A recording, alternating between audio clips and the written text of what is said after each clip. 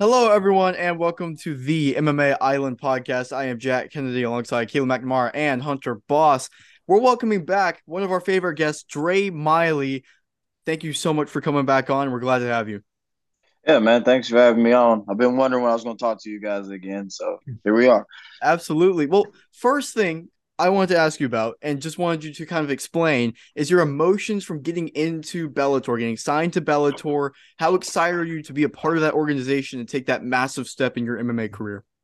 I'm pretty excited. It's something that I never saw that was going to happen, especially with the whole one eye thing. I didn't think, everybody was telling me it's going to happen. It's going to happen. I was like, yeah, realistically, maybe, maybe not.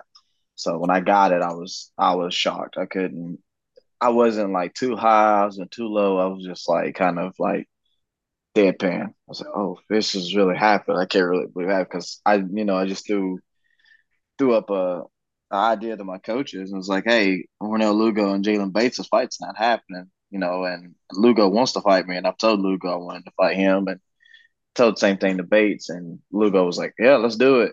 And then I told my coaches, and then his Bellator was like, "Yeah, absolutely." And then one thing led to another. I guess Lugo didn't want to take the fight, so they tried to give me to Lucas Brennan. So it's awesome. It's awesome now that I am, I guess, part of their promotion. So we still got the contract, so that's a main thing. Absolutely.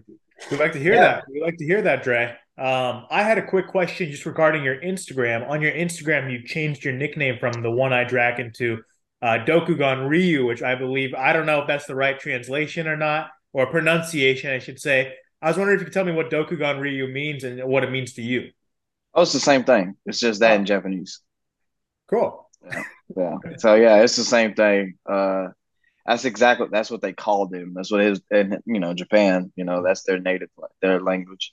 So they called him that translates to one eye dragon. A lot of people get it mixed up like an actual dragon. It's like no, it's the person. It's just that he was that fierce and scary that they believed him to be like a dragon type thing. So dragon in Japan is like ultimate sign of like power and intimidation and stuff like that and destruction. So Sick. yeah. Yeah, I get asked that a lot. So what does that mean? I was like, it's just one eye dragon. It's just a lot shorter. Yeah, absolutely. Dre, first of all, phenomenal to have you back with us. We really appreciate you taking the time.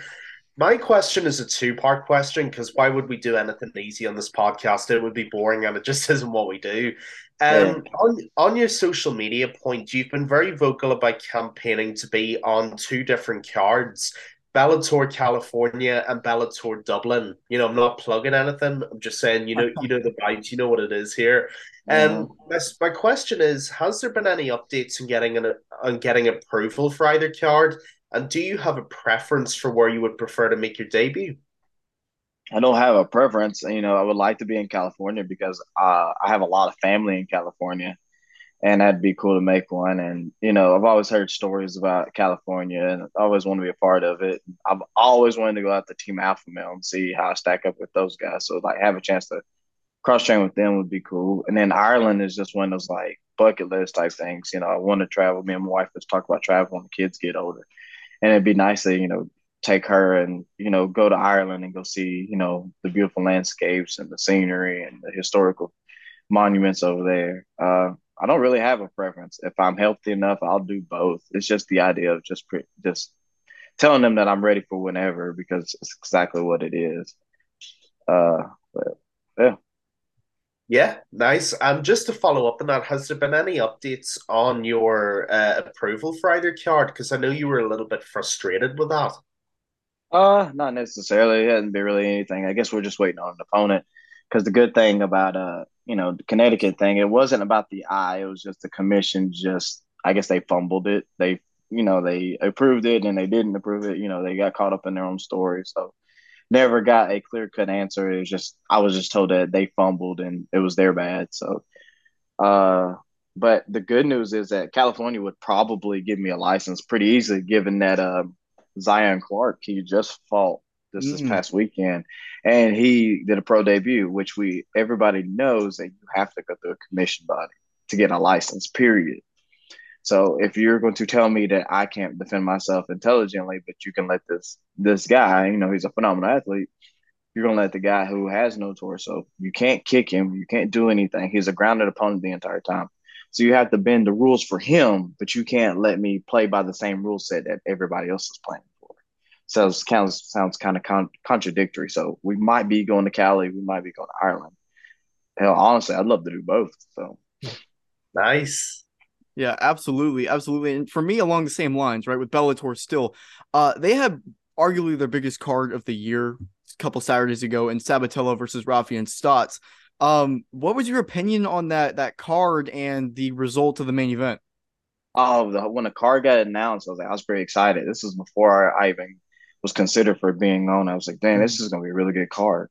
Because Sabatello and Stotts is like that's a killer fight. I know, been following Stotts forever. Mm. I've told people stories about how he came down to the gym one time with one of my ex teammate of mine, and they came down. Me and him got to wrestle him, how big he was. And Sabatello is just a fun character. His fight style is complementary to how he is. So I was excited about it. Every fight was on there. It was awesome. Jared Scoggins and Cass Bell was a good fight. They had some bangers on there. So it was very exciting to watch it. And then when I got on it, I was like, oh, I don't even care if I win or lose. Like I'm gonna sit here and watch the entire fight card. Yeah. So it was nice. I think that was by far their best card. Yeah, absolutely. Who did you think won the main event? Do you think Stotts got the nod over Sabatello? Oh yeah, I think Stotts did it. I really did. You know, it's Sabatel had his moments, but you got to look at it through the duration of the fight. I believe that Stotts did everything that he could to, nullify everything that Sabatel did. And Sabatel made it competitive. He made it very competitive. But there's a reason why Stotts has been at that point for a while there. And, Sabatel's only had maybe about 2 or 3 fights in Bellator, but his style and the way he promotes himself is what got him there. Yeah, for sure. I like it. I like it. I have a quick question regarding Twitter, actually. I saw not too long ago that you tweeted out to Michael Bisping asking for any advice. And I was curious to see if Bisping responded. No, he's not responded. Like I've tagged people that know him. I've been in contact with Big John McCarthy. You know, he tweets me, and so I know Bisbing sees it. I mean, I've added Michael Bisbing. I've added the people. I've even added Anthony Smith, who does the podcast with him. Yeah. Just seems like Bisbing doesn't want to talk to me. So I mean, like it's okay to hide over. You know, it's okay not to offer, but at least give me the decency of saying, "Hey, I see your tweets, like it, something, anything, or hell, send me a private message. I'm not gonna screenshot it and send it everywhere." Yeah, don't worry. We'll be adding him after this podcast as well, too. We're gonna get his attention Yeah. too. Yeah, I've been trying. Like I even follow him on Instagram. Like he's got to a point where like I can't comment on his stories. I've Mm. been in his DMs. I've been everywhere. I've been trying my best to get a hold of him. If I find his email, it's game over. I'm gonna blow him up with it. Oh my God, that's fantastic. Dre, next question for me is it's actually about a guy you mentioned a few minutes ago, Zion Clark. And as you said, he made his pro debut last weekend, got a pretty phenomenal decision as well. It was actually really great to see. My question for you in relation to Zion Clark is that you're two guys who have kind of been written off by a lot of haters and naysayers who basically said that you wouldn't be able to do our sport the way other people would, and you would never be able to achieve what you already have so far. When you saw Zion Clark get the decision, did it mean anything special to you? Were you able to relate to it in any way? Did it mean anything different to you? I was excited about it till I found out what the rule set was. Ah, Till I okay. because yeah, I understand that I'm pretty sure he does too. But at the same time, it's like if we're trying to make because it's me, him, Nick Newell, and there's probably another guy, that have like disabilities. If you're trying to push this envelope, saying that we are more than capable of doing everything that everybody else can do and probably do it better, then we can't have them be like, oh well, I'm a grounded opponent all the time. Like I can't have the rule bent to me. That would be me saying, oh, you can't go to my left side because of my like.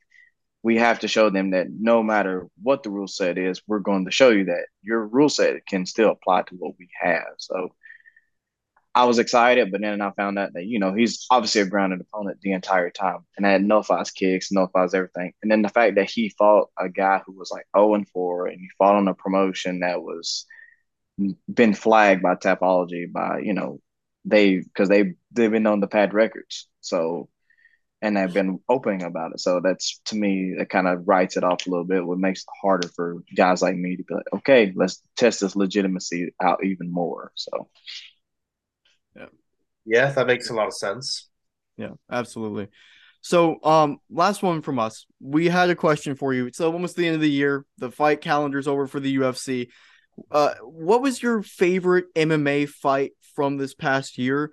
And then what's an MMA fight that you're most looking forward to in the upcoming year of 2023? goodness, there's a lot. There's a lot of It's a fights. loaded question, I yeah. It would say is. yours if you like.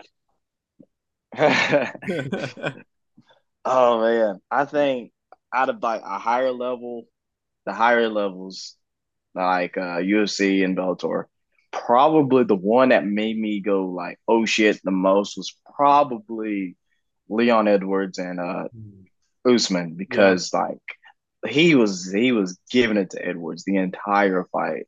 And then the beauty of the sport is that you get touched and it can happen at any point in time.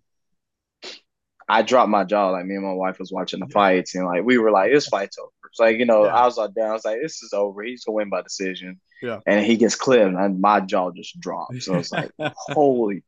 I was like, "Damn." Yeah. Um, and then the shocking one was, well, not so much shocking, was the Izzy fight, Izzy and Alex fight. That was shocking to me. I feel like they should let that go a little bit more.